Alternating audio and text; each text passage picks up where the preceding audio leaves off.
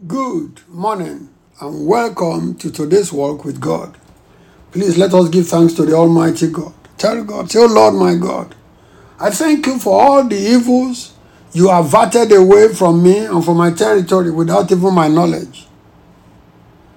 I sincerely thank you, O Lord my God, for how you watch over me and my territory, for the evils you turned away without even my knowing. In Jesus Christ's name we give thanks. Amen." Let us pray to our God now. Tell God, say, "My Heavenly Father, in your tender mercy, please bless me till all my containers overflow with blessings. In the name of Jesus Christ. Almighty God, my Heavenly Father, I dare to beg you, O Lord, by the greatness of your mercy, please bless me till all my containers overflow with blessings. In Jesus Christ's name, we pray. Amen. 1 Timothy chapter 6 verse 7. 1 Timothy chapter 6 verse 7.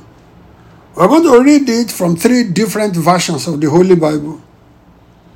First, from the easy to read version, ERV, I read.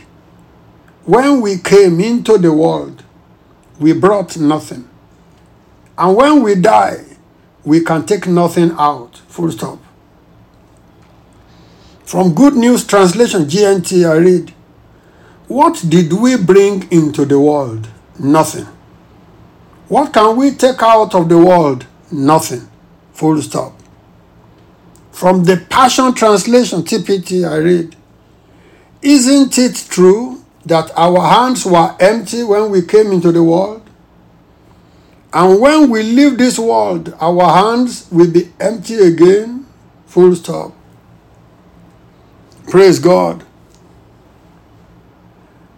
It's a very strong scripture. We are confronted with a sobering truth. It is a truth that should also humble us and set us free from the grip of folly. Every human being who is alive today is a tenant in a short let in this world.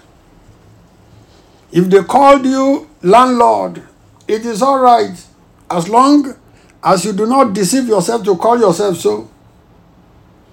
Because everyone is at best God's agent or a caretaker in charge of some property. And please do it well on God's behalf. Be a good and godly caretaker. Houses and lands are never buried along with those who pretend to own them. Even those who are buried in the houses that they claim to own in their lifetime, they are being reburied now in public private cemeteries. Their sleep is being disturbed so that the lands and the houses can be sold to raise funds for the comfort of those who are alive. That is the fact of life.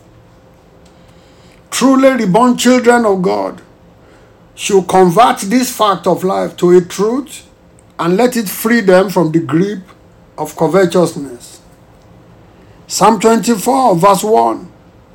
Psalm 24 verse 1 from the New International Version reads, "The earth is the Lord's, and everything in it, the world and all who live in it." Full stop. That is to say that the Almighty God claims everything. He owns all things, including you and me. So, let us be wise. Carry a briefcase. Let it contain, among other essentials, the report card of how you are making the world a better place by the way you live. Let us pray. Almighty God, we thank you for this challenge today.